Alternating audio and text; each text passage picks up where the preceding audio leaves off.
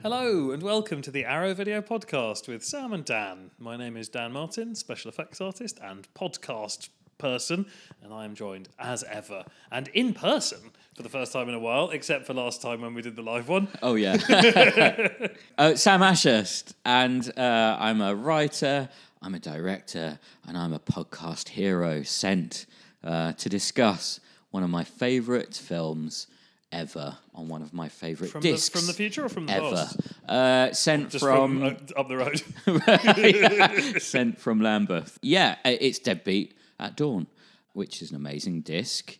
Dan, what is Deadbeat at Dawn about? Nunchucks? Yeah, it is. Deadbeat at Dawn is, on its surface, it's a sort of revenge movie with a bit of gang war in it, but kind of actually, and I don't know if this is even deliberate, but it actually touches on sort of like shying away from responsibilities and how this pushes pain into your life in the future. Yeah. Like all the stuff with his dad is all like actually quite like grim and sincere. Really, and it touches on some bigger topics than I don't think Jim was old enough to deal with them at the time. But he brought up some very interesting points. Well, I don't even know if he tried consciously. I think what he was doing. I don't think that matters. I'm not saying it does. What I'm saying is I think that it's one of those like moments when like formative experiences that an artist has yet to like face and realize in their real life sort of creep through the gaps into their art. And so you get these interesting like fissures of personal experience through the thing that they were planning to make, which in this instance is just an exploitation romp. Like, albeit a grim and gritty one. Yeah. So yeah, I think it's got some interesting stuff going on in it because of that. I would quibble with the word accidental because I kind of believe that all this stuff is kind of bubbling under the subconscious. It's part of the artist, you know. That's what makes it accidental rather than conscious. But just I guess the reason I'm quibbling with the word accidental, and I'm quibbling with it. I'm not correcting you. Like, you're right, but I don't think it matters. I think that's kind of so much of art is accidental in a way. I don't know, and this disc is a portrait of an artist. If ever there was an Arrow release that completely, comprehensively gives you the personality and the career of an artist, it's this one. From start to, I won't say finish, because he still wants to do stuff and all the rest of it, but as a kind of capsule of a psychotronic artist, I love this disc so much. I think it's one that's less likely to be in people's collections already, maybe. Yeah, I think you're right, and it's interesting because it's one that when I first came across this, and I think the very first version of this I got was like a sort of a bootleg VHS from like Watford, back in the late 90s. Was, I was absolutely blown away by it. Yeah. And to be brutally honest, revisiting it for the first time in at least a decade, maybe longer, I was less into it now. But the things that I maybe missed the first time and thought were interesting but maybe didn't focus on in subsequent viewings, like the sort of window into misanthropy, this sort of like these seams of darkness in it, like beyond the kind of the poster paint black darkness of, cracking someone's head open with some nunchucks. Yeah. Like the actual, like the sort of existential darkness that runs through it. That stuff really got me. Yeah. But a lot of the other stuff left me a little colder now. I hear you to a certain extent. For me, I found this revisit actually very electrifying, and it really reminded me of why I loved it in the first place. I genuinely think it's a masterpiece. I think he's a hero. I really do. For this film, he is a hero. If anyone out there wants to say a bad word about this film, I will meet you in the cemetery and we'll talk about it. If you call the cops, you're a pussy. Exactly. Sam Raimi called this film the first punk action movie, and yeah, I think it's as much in Has the Beba kind got of that tattooed all over his body? 'Cause I mean, I given would- I how would. inspired he was by Evil Mr. Dead. Raimi, Yeah, exactly. But yeah, like, and that's the thing. He was inspired by Raimi. He made this film. He got that quote. Like that Yeah, is I mean that's great. incredible. And yeah, I think that quote, first punk action movie, it's as much in the energy and in the raw kind of power of it. Like, in a way, I don't want this to feel like a criticism because I don't mean it as a criticism, but in a way, no one's playing their instruments correctly. But the Yeah. noise that's being made is overpowering. So you're saying it's the first jazz action movie? Fuck you.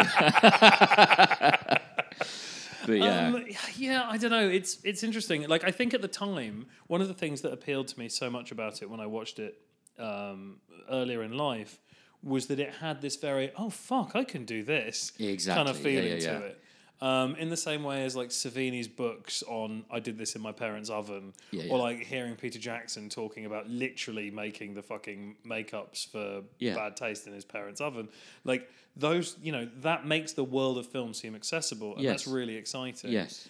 And maybe it's because, I've watched however many hundreds of hours more films since then, and I've become a little more like jaded and like and you work in the industry. yeah, but even then, like I'm still very impressed when someone just fucking gets off their ass and goes out and makes a movie. Like this is of the homemade cinema, which is the one below indie. Yeah. Like of homemade cinema, this is a kind of a pillar of it. Exactly. And so I think that's what electrifies me. But about we've been it. on. So what I'm about to say, we've been on the other side of it on this conversation. I think it's an important film, but I don't necessarily think important is good. Like Okay. important is like, and the thing is, I for all of that, I would say if people haven't seen it, I think it's worth giving it a go. Yeah. For a start, this is straight to the top or near the top of my how the living fuck did they get this to look so good? Like Yes. titles. Whenever we talk about stuff, occasionally we go on about the remaster or whatever. Yeah. And by now, people who buy Arrow know what they're fucking getting. They do an amazing job of cleaning these films up, and they get But both great you and source I material. will have seen an absolute dog garbage version of shit. this. Yeah, I mean, I've still got the Austrian DVD special edition, and I will not be getting rid of it because it has a different audio commentary. Nice. Which is just Jim on his own. Nice. So that's chaos in a different way.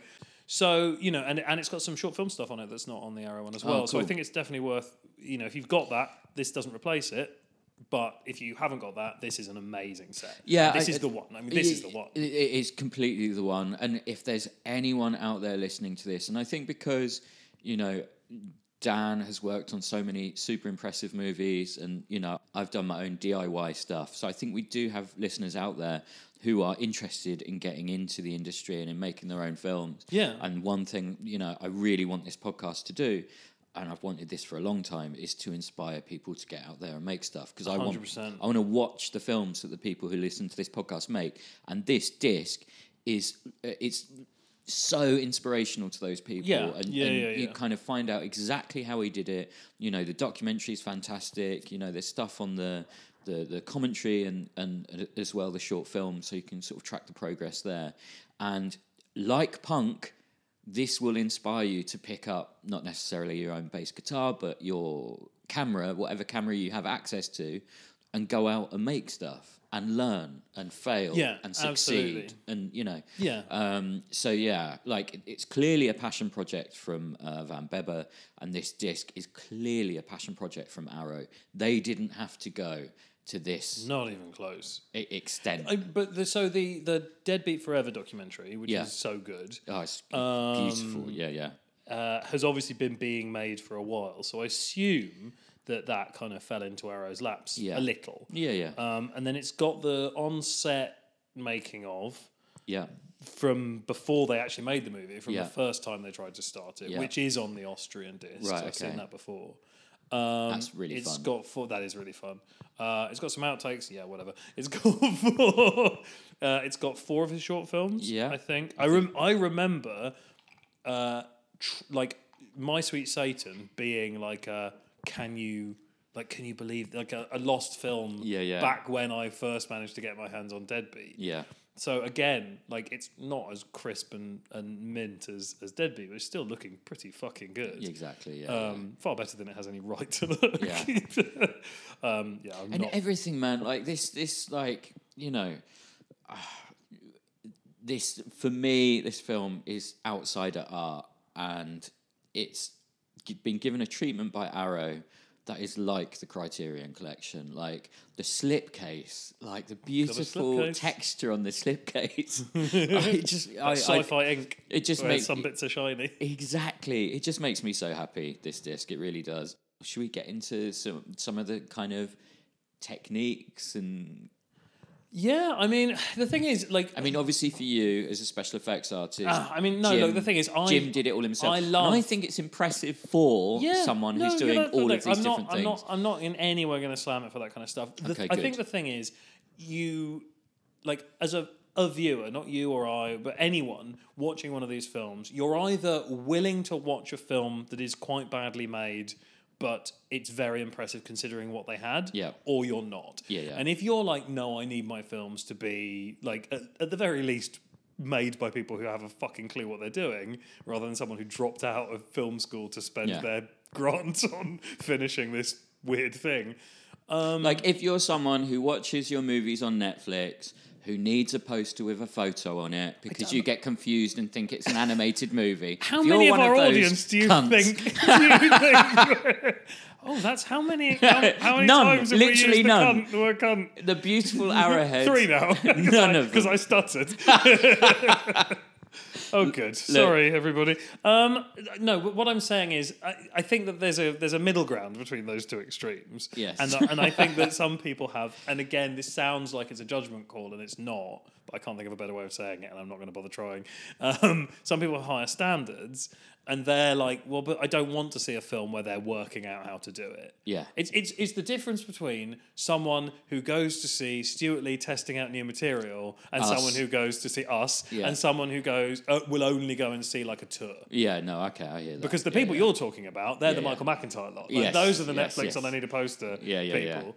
No, you're right. You are right. But, our beautiful arrowheads, I think, Yeah, so assuming that anyone who makes it 5 minutes into this film is happy to sit through a film of this type, Yeah. then we can talk about it within those. Yeah. But I think, like, there's so much. I don't know. Like I say, I do. It does feel like outsider art to me. Like the lighting, the kind of Fassbinder-esque lighting, the way that, and I understand this almost certainly wasn't intentional, but the blood looks like paint when it hits the wall. I mean, I it's not genuinely so much that it was love that. intentional. It's more that it was paint. But I love it. But here's what was intentional.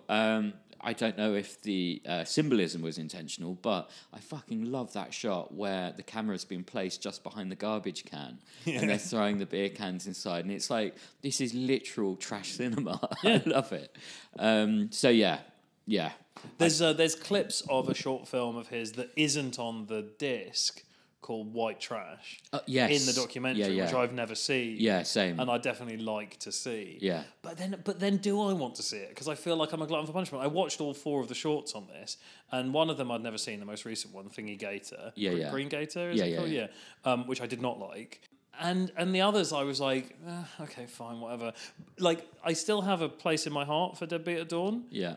But it's got a lot of like, there's a lot of like caveats to that place. Like it's I make excuses for it to keep it in my heart, and obviously I make excuses because I keep 2 copies of it in my collection. Exactly. Well, I make no excuses. Like, I think this is a beautiful masterwork. It should have been Van Beber's Mean Streets or Easy Rider, and if he'd have released it in the 70s, he'd probably be up there with the likes of Cassavetes, and his Manson family movie would have been much easier to make. You are entirely incorrect.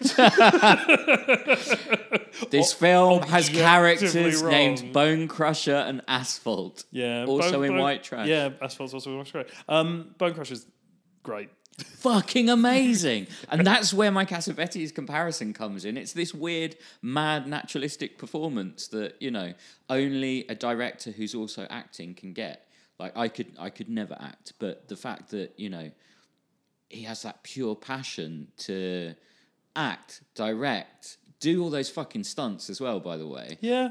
Like, Jackie Chan, you know... No, Jackass. Jackassy Chan. Nailed it. Put that on the fucking poster. But yeah, no, I love that anecdote about him being like attached to the car and Oh my god, yeah. like So he literally could have died for this fucking film. Sam is referring to an anecdote again in the documentary Deadbeat Forever, which is so good, about a stunt in the film that nearly killed Van Bebber, or at the very least nearly gave him I mean, it tetanus. should have killed him. Yeah. I mean, that's a change of tune.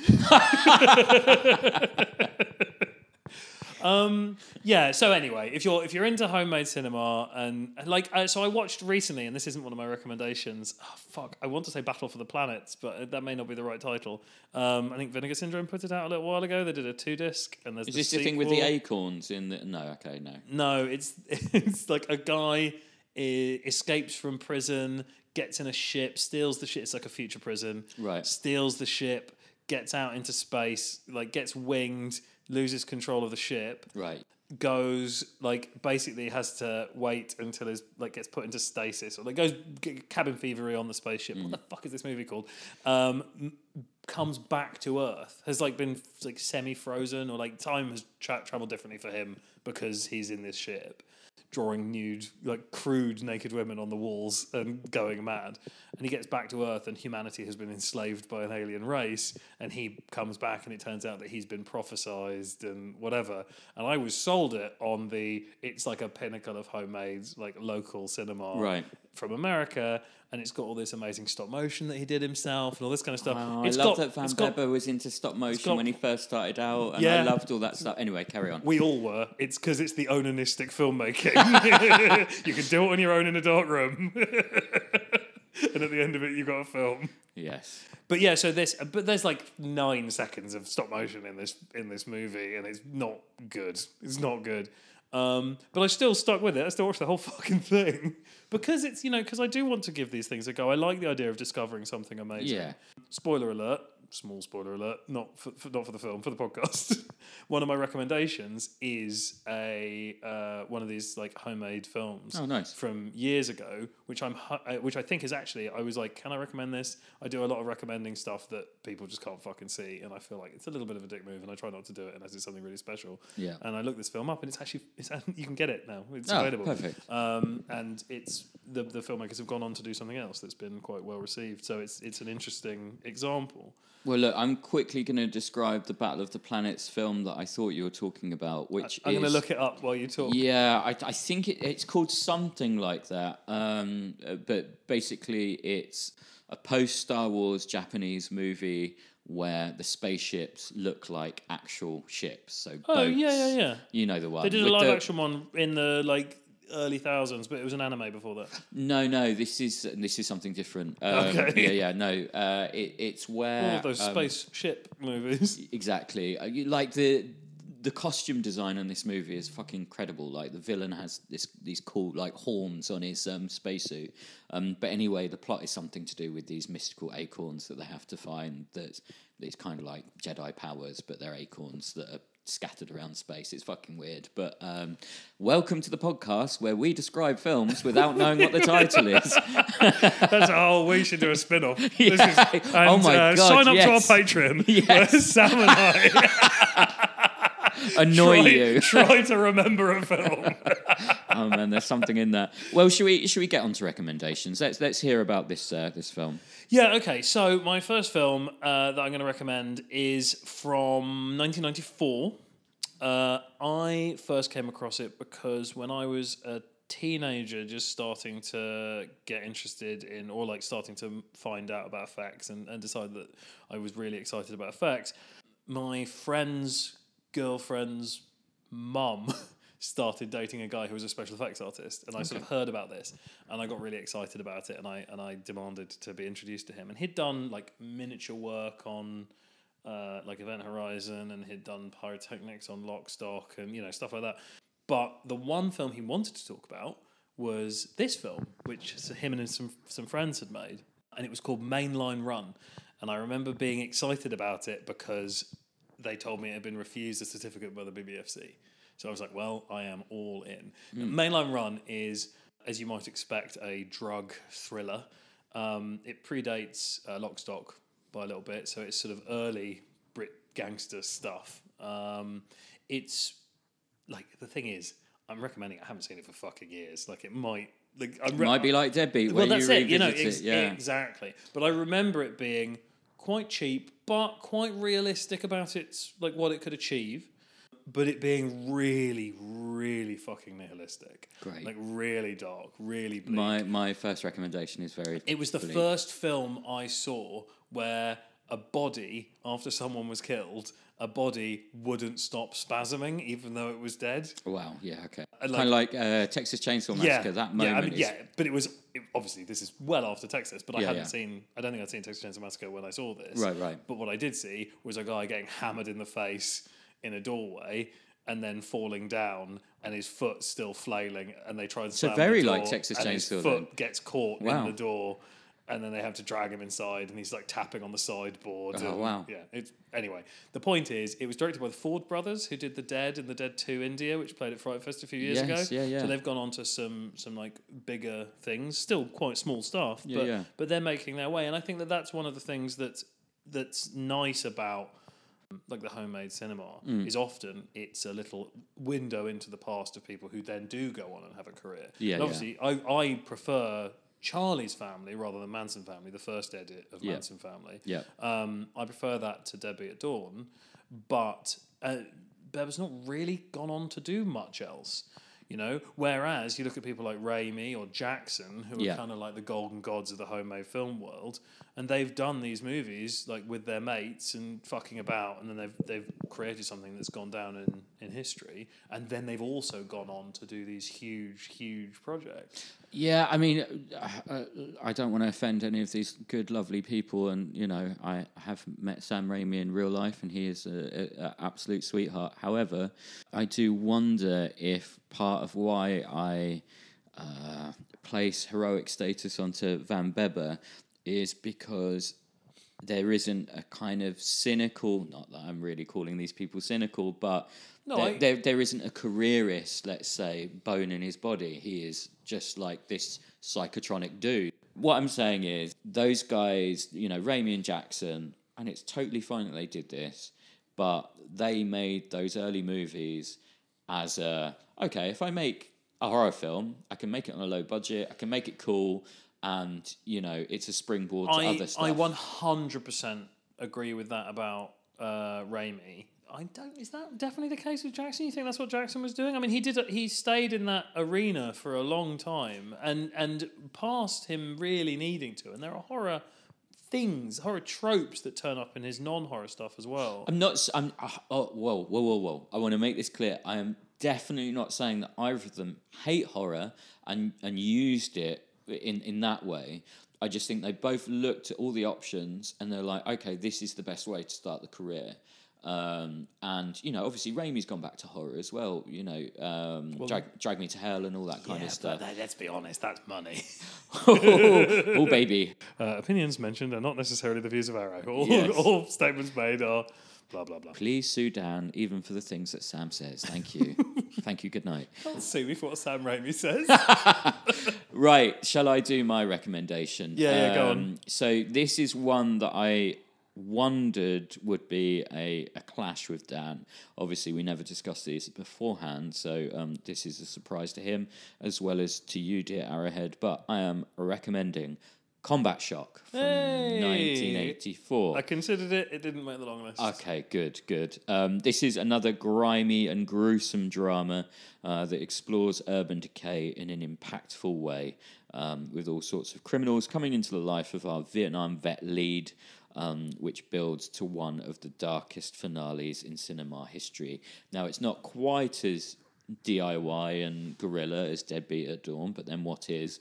So, yeah, released by Troma, but not a Troma film. If you go into it thinking it's, you know, one of those kind of silly, fun, gonzo, cheap fests, it's an entirely different beast. But it does show that Troma have taste because, yeah, it is. It is a magnificently dark film, and if you haven't seen it or heard of it, do not read anything. Trust my words, because there is a big spoiler in there. Yeah. Just fucking watch it and then have a little cry afterwards. Yeah, combat shock. So, Dan, what's your second recommendation? So I mentioned sort of a long list. I think both Sam and I have some backups normally because of the refusal to discuss this ahead of time. Yeah. It's a plan. It's part of the format. Yeah, exactly. So obviously I dismissed recommending Chinese Family because it's too obvious, but it is definitely something people should check out. I think Head Press did a really good book about it as well, which is cool. worth tracking down. I didn't know that. I also dismissed El Mariachi because it's another one of those lovely Interesting. homemades. Yeah. And another one that's like a film school when you watch it. Oh, definitely. Especially with the extras that are available for it. Yeah. But again, I feel it's a bit of a shallow cut. Is that a phrase? So I'm just going to go for one of my favourite of the super grimy homemades, and it's Necromantic. Oh, nice one. So those of you who don't know, it is on Arrow. It's a really, really lovely set. I mean, we might do it one day. I mean, I think we should. Yeah, I really yeah. think we should. I'd love to do. I mean, maybe we'll do a double bill. We'll do Necromantic and Shram. Yeah. I love Shram. Do you know what? Genuinely, I was talking to Nora, the QC monster at Yeah, Arrow, telling her, I've got a few to choose. It's my turn to choose. I've got a few to choose between. Was she pushing for Necromantic? No. or Shram? I basically said Deadbeat, Shram, and Honeymoon Killers were my three options that I wanted to do. I've never seen Honeymoon Killers. Oh, well, that would be one in the future then. But she was like, Deadbeat and Shram, these films need to be celebrated. Yeah. And so if you don't choose Shram, I will. I mean, Shram's incredible, and we should definitely do it. The reason I went for Necromantic over Shram, despite preferring Shram, is that Necromantic is the one where Booker Wright was just finding his way. You know, let's making it with his friends. let's just say to our dear, precious, wonderful Arrowheads, please buy Shram. Yeah. It is one that you won't have watched, probably. It's one that's probably not in your collection, the majority of you listening to this. And Dan and I are definitely going to do it in the future, and we would love to not spoil it for you too much. Yeah. So let's so do a little Shram. We'll try and do more of a lead up. We'll try and let people know, like the week between podcasts. Yeah. We'll try and tweet out But what if we're going this to do. episode leads to an uptake in sales of Shram, they'll let us do this podcast forever. It almost sounds like you're saying Shram isn't selling well. I can't imagine Shram's great. I mean, it is great, but People don't know it's great, I suppose. exactly. Yeah. Anyway, sorry, interrupted. My notes on Necromantic, and I was quite tired when I wrote these notes, say a year before Jim Van Bebber, Jorg made his own homebrew exploitation, but with 100% more corpse fucking. Well, there we go. That sells itself. All right. Just a little. There's also a great book on Jorg Buckwright's early films. I think it's called Murder, Death, Art. Oh, nice. And there's a fantastic anecdote about the second Necromantic film, which I think is in the book, but it might be one of the documentaries. And the German censor board were so upset at the idea of there being another Necromantic that they raided Buckwright's apartment to confiscate the negatives. Whoa. But he'd hidden it. Yeah. And it turned out he'd rented a whole other apartment in a false name just so he could hide the negatives in the floor. Holy Now, fuck. I don't know how true any of that is, but it's a fucking great Print story. the legend. That is also heroic. These things that these people do for your entertainment. Wonderful. Right, well, my next recommendation, which I'm pretty sure Dan hasn't got, in fact I know he hasn't because you've just done both of yours, Lucifer Rising from 1972 by Kenneth Anger. Now this is a slightly weird recommendation, but some of Deadbeat at Dawn's lighting choices, the occult edge, which we haven't really talked about, and its kind of kaleidoscopic, chaotic energy reminds me of Lucifer Rising by Kenneth Anger. And obviously, Anger was an artist who wrote, directed, and appeared in his movies. It's a short film, and it's on YouTube, so it'd make quite an easy double bill. I'd go for Deadbeat first, then Lucifer, late at night. It's only 27 minutes long, so I'm not going to say anything more than that. Just experience it, and there's a lot of Kenneth Anger in Bebber. Yeah, I think so. I really do. Parallels between them. Yeah, 100%. So yeah, that is it for recommendations based on the film. Now for recommendations based on what we've seen over the past couple of weeks. Dan, what have you seen? Those of you who follow me on Letterboxd or work in my workshop will have heard me ranting about this recently. It's a first watch for me. It's from 1948. It's a comedy noir, directed by John Farrow. It's The Big Clock. It's actually out on Arrow Academy. Ooh. And it's a fucking treat. I've got that on my stack, actually. Have you? It's, yeah. Oh my God, right to the top. Right to the top of your stack. So it's Ray Milland, who in his later Twilight years was in Yellow Pajama Girl case, but here is on absolute peak performance. And an older Charles Lawton, who is fucking great in it as well. Milland plays a investigative journalist for like a sort of a crime rag, but a huge one. Like it's a huge financial empire. This publishing house, and he's the guy that goes out and solves cases the police can't solve, and they bury cases in the magazine. And his boss. I'm going to be a little oblique, and I'll talk about details from beyond the very beginning of the film, but abstractly because, anyway, without spoiling it too much, because it is a noir, so it's twisty and turny, and it is it's a very complicated one, but not so complicated it's unfollowable. But it's basically about a guy who is told to investigate, like to find out who someone is, and he finds out that he is maybe investigating himself. Oh, and it's fucking great. Great premise. It's really good. One of the things that I loved about it so much, aside from the fantastic acting, directing, and writing, was that it's set in largely, not entirely, it's set largely in this huge building that belongs to the publishing company. And the cinematography. Do you remember when, Sam, you and I watched The Bat Whispers? Yes. And they had all those beautiful miniature externals, and then they'd like wipe into a live action interior. Yeah. So they do a similar thing in this. Oh, cool. But what they have loads of rear projection like windows built into the set, and one of the most like ostentatious ones is quite early on. There's this incredible scene where they're in a lift. And really, it's showing you the layout of the building. That's the sort of secret thing it's doing. On the surface, it's just like cool dialogue and introducing some characters. It's at the back of the lift and it's facing out into the lobby. And people like milling out, going in, coming out. The doors close. The conversation continues. The doors open. We're up on the first floor. People come in. People go out. The doors close. Open second floor and so on. But it's a static lift, and they've just got different rear projection reels running outside the door for every floor. So they create this massive multi-story building with quite a simple special effect. But it took about 3 or 4 floors before I was like, there's no way this is real. Oh, it's rear projection, but it's just really good rear projection. That's so good. Yeah, but all the way through, it's got loads of those really lovely little like moments of technical directing that I love. Fantastic. And extra, just to underline that point, if you haven't seen The Bat Whispers... Oh, fuck yeah, it's great. And especially if you're a Batman fan... Yeah. Gotham, Batman, so much of that iconography... the film preceded the Batman comics and is a direct influence on them. So if you love Batman, but even if you just love films, then watch The Bat Whispers. Yeah, Bat Whispers is amazing. Now, my first recommendation from the past couple of weeks is a film that I saw at the BFI last weekend. I loved it. It's Bait. So it's been popping up quite a lot recently. It's gotten a lot of really good reviews. Like, I think it got 5 in The Observer and 4 in The Guardian. And lots of people love it. And as can sometimes be the case, I was a tiny bit cynical, with those kinds of effusive reviews. There are certain reviews that I never agree with. Anyway, why am I ruining my career by admitting all of this on the podcast? Let me just talk about this film, which, is actually a masterpiece. It's set in Cornish town. It follows a fisherman who is struggling.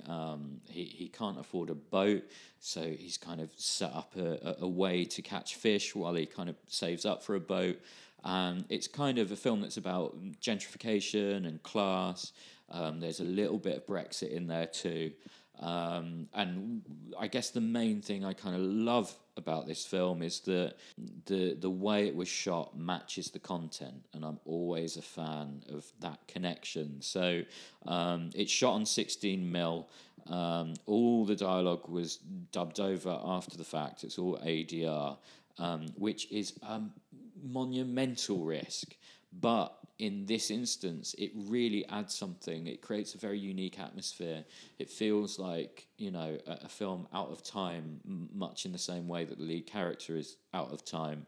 And yeah, there's loads to love. The cast are fantastic and kind of look amazing on this 16mm film. And yeah, it almost makes me not want to see any of them in any modern films, just because it just feels like they're out of time too. So yeah, scratchy 16mm, beautiful editing choices. There's one match cut that really stands out, but there's a lot of interesting montage stuff that kind of throws back to silent cinema. I absolutely love this film. It's going to be very high up in my top 10 of the year. So, Bait, if you like all that sort of thing, go and see it. Nice. There we go. Hopefully it'll still be out. Don't know. Is it lazy? It's just It's important. My next recommendation is a film I saw at Fright Fest. There were a lot of great films at Fright Fest this year. Obviously, we did our preview episode and then our live episode, during which time we discussed a number of the movies. Thank you to everyone who came on to the live episode. Thank you so much. Way. It was really, really good. Had a lovely time doing it. Yeah. I saw some amazing films. I think it was a particularly strong lineup this year. Oh, it was amazing. The best year for a long time. Yeah. I really enjoyed it. Yeah, the film I want to mention, again, because it was one of the ones I hadn't seen but said I was looking forward to, is Happy Face, Alexandra Franchi's Happy Face. I cannot stress enough how much everybody needs to see this film. It played in the small screen at the Prince Charles, so 150 people, same screen we did the live podcast in, and it fucking pulled my heart out of my chest. It was like, I'm pretty sure everyone in the cinema was in tears by the end of it. It was absolutely fucking brutal. It's so good. And looking on the IMDb Pro and in the press, like in the trade press, I don't know if it's been picked up. Mubi have a page for it, but it's not playing. And maybe they've signed a thing. So hopefully it's going to find an audience. I really, really hope someone picks it up. But if you hear of it playing at a festival, or if it comes to VOD, track it down. I cannot impress upon you enough how much I love that film. It absolutely fucking broke me. There's a moment in the beginning of the third act where one of the characters makes a phone call, and from that moment on, I was at the edge of tears for the rest of the movie. Oh wow! And then when it finally comes, it wasn't like there was no like. It was just like taps were on in my eyes. Wow. There wasn't any like heaving. And that's very rare for you. And everyone around me was the same. Like if you looked at the cinema, looked at the room, everywhere you looked, there was just like a sly hand going up to the face to dry a cheek. It's fucking brutal. Normally it's amazing. But the other thing is, it's also very funny. Yeah. And just like very sweet as well. So yeah, it's really fucking good. Normally I'm the emotional one. I've been developing a theory for a very long time that you might actually be a robot. So I've had an upgrade and now I can cry. Wonderful. I will definitely seek that out as soon as possible, and I hope I can see it on a big screen. I missed that screening, but that sounds truly incredible. So, from the sublime to the ridiculous, my next recommendation is, I almost wish, this feels like it's going to be a really good episode. I feel it in my heart. So I almost don't want to bring the tone down by recommending this. There's a chance that I'm going to watch between now and the release of this podcast. I think I'm going to be spending time with Nora, and I think I'm going to show her Fassbinder's Martha and Death on a Rainy Sunday, which are two films that I found two films that she hasn't seen. It's always fun when you have to struggle to find something people haven't seen. Exactly. Obviously she watches everything. Deep cuts. Everything. Yeah. But anyway, Martha and Death on a Rainy Sunday. But the film I'm actually recommending is an 88 films release of Popcorn from 1991. Now, I revisited this pre-Scream postmodern slasher for the first time in a long time. And it was a lovely disc, great print. Who's put it out? 88 films. So yeah, sorry, Arrow. But yeah, it's got a good documentary on it as well. Decent extras. Not quite Debbie at Dawn levels, but one of the things that really kind of stuck out to me was, I don't know if you remember this, Dan, but there's a fake movie in it, and it's called Possessor. I fucking completely forgotten about that. And so obviously, Dan's worked on the Brandon Cronenberg film of the same name, and it kind of puts it in a weird different light. Puts Popcorn in a weird different light, kind of imagining that that's the cursed film at the heart of Popcorn. But yeah, it involves this kind of fake movie and an all-night horror-thon with other fake movies. And it's a really fun tribute to William Castle stuff, yeah. Crossed with Killer Party style structure, and I love Killer Party. So yeah, lovely Blu-ray.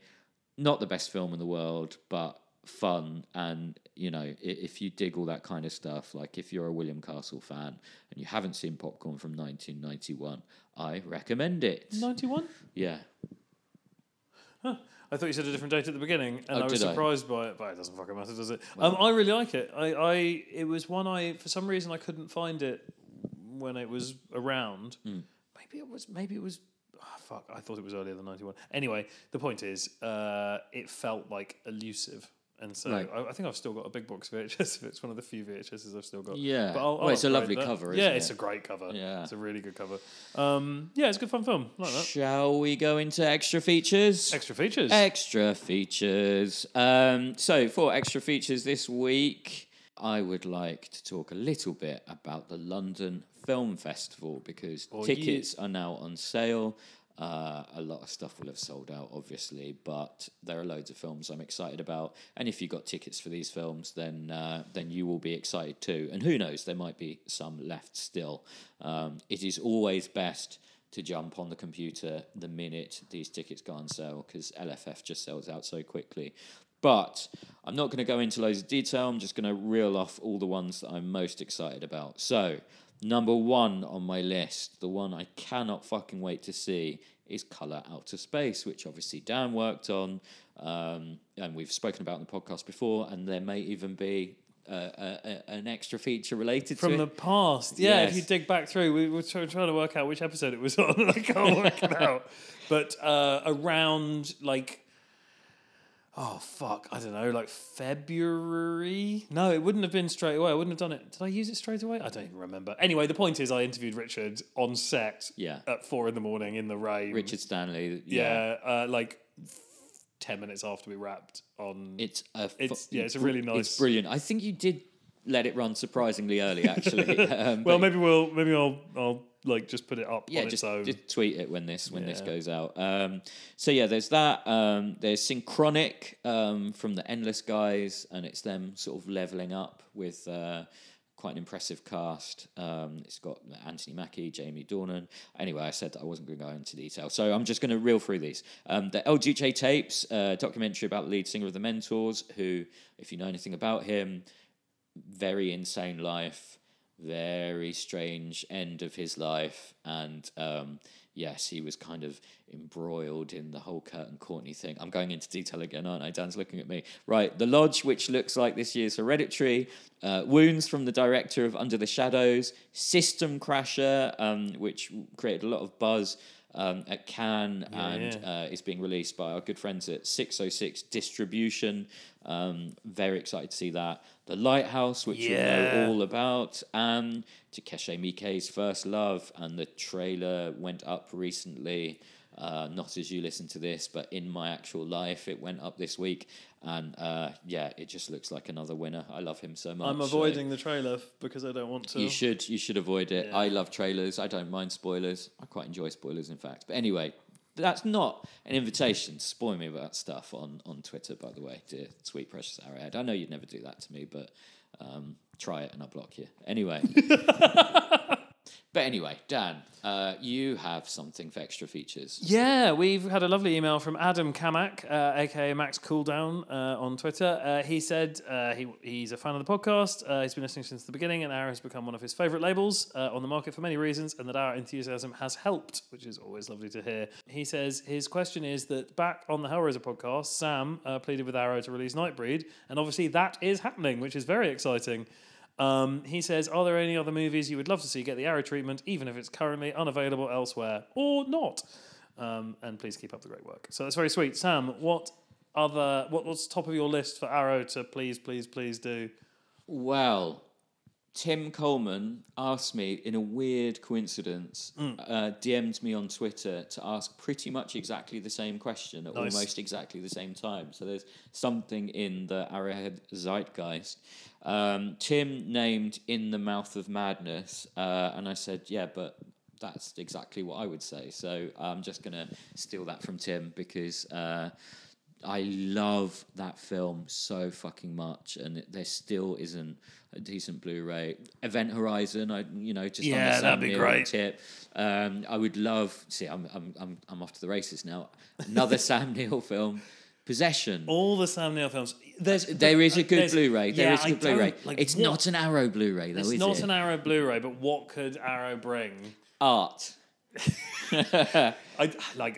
Have you seen that fucking case? I just picked up a new one of theirs as well, and it's my god, another Zalowski, and they're working on the Polish trilogy as well. Yeah. Oh my fucking god, the stuff that they only do. It's a label that seems to Too Fun. Too Fun? Yeah. They only do Zalowski pictures, and it's amazing. But yeah, I mean, fuck. I'd love to see what Arrow managed to dig out, and I'd love more documentaries, and I'd love more insight, and exactly. But with Andrzej Zalowski, we no could do an longer audio with commentary, us. Dan. They've never let us do another one since I listed 100 and however many films on the Villainess commentary, but could happen. Yeah. Okay. I don't know. Yeah, I mean, fuck. I'm prepared for this, and I don't know what I want Arrow to do. Loads of fucking stuff. You literally read the email out, Dan. Yeah, I know I did. I'm disappointed you're I not know, prepared. and I read it when it first came in, and I had a bunch of great ideas, and now I don't know. So I don't know. There must be some. I mean, of all the people, there's fucking loads. There's loads of stuff, but what is any of it? I don't know. They've fucking done it. They've done so many great films. I don't know. I'll just shout films occasionally for the rest of the recording. Well, we're almost done. We are going to do our social media now. Shit to me. No, we've got more emails. Oh.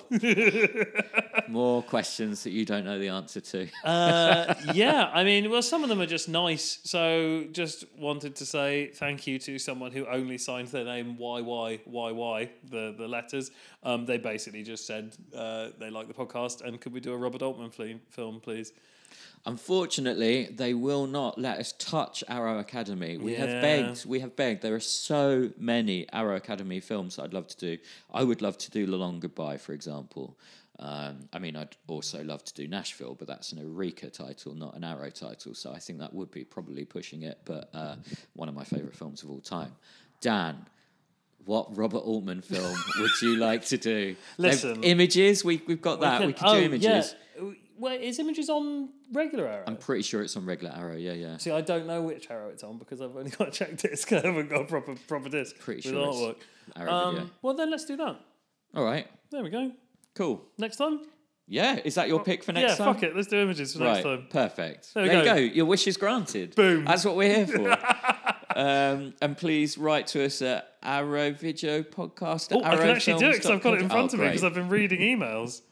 Please write to us at arrowvideopodcast@arrowfilms.co.uk. That's exactly what I was going to say. We fucking nailed this. Right, social media. So good at podcasting. Social media, Dan. How can people follow you? At 13fingerfx on Twitter or Instagram. Or Reddit or Imager or any, no one else uses that. It's all me. Oh God, no, it might not be. I don't know. There might be other new social media platforms I don't know about. Yeah, TikTok. Follow Dan on TikTok. Follow me on TikTok. Apparently, that's a thing. Yes, it is. It's intermittent shots of films off my projector screen. me raving about stuff, pictures of my dog, and occasionally me moaning about Brexit. Wonderful. Please just follow me on Instagram, SamAshas23. This literally never works. I think I've got all the Instagram followers I'm going to get, but just in case, do follow me on there. I would appreciate it. And look, I get drunk quite a lot, and I'm compelled to put up things that I regret. So it's worth it for that. You know, I might be famous in the future, and you can blackmail me. So Vice Grip, we've already recommended that I have already recommended that people screen grab everything you post. there we go. Exactly. To hold against you in the future. I love it. Don't do that. Please don't do that. Right. Well, I think that's it. Thank you so much for listening. And I don't know if I can promise we'll be more professional next time, because this might be the best episode we've ever done. It's always the best. We're just we're a ladder of success. We are a ladder of success. But I'm going to say it anyway because I love catchphrases. Thank you so much for listening, and we promise to be more professional next time. Next time. Thank you. Bye. Good night.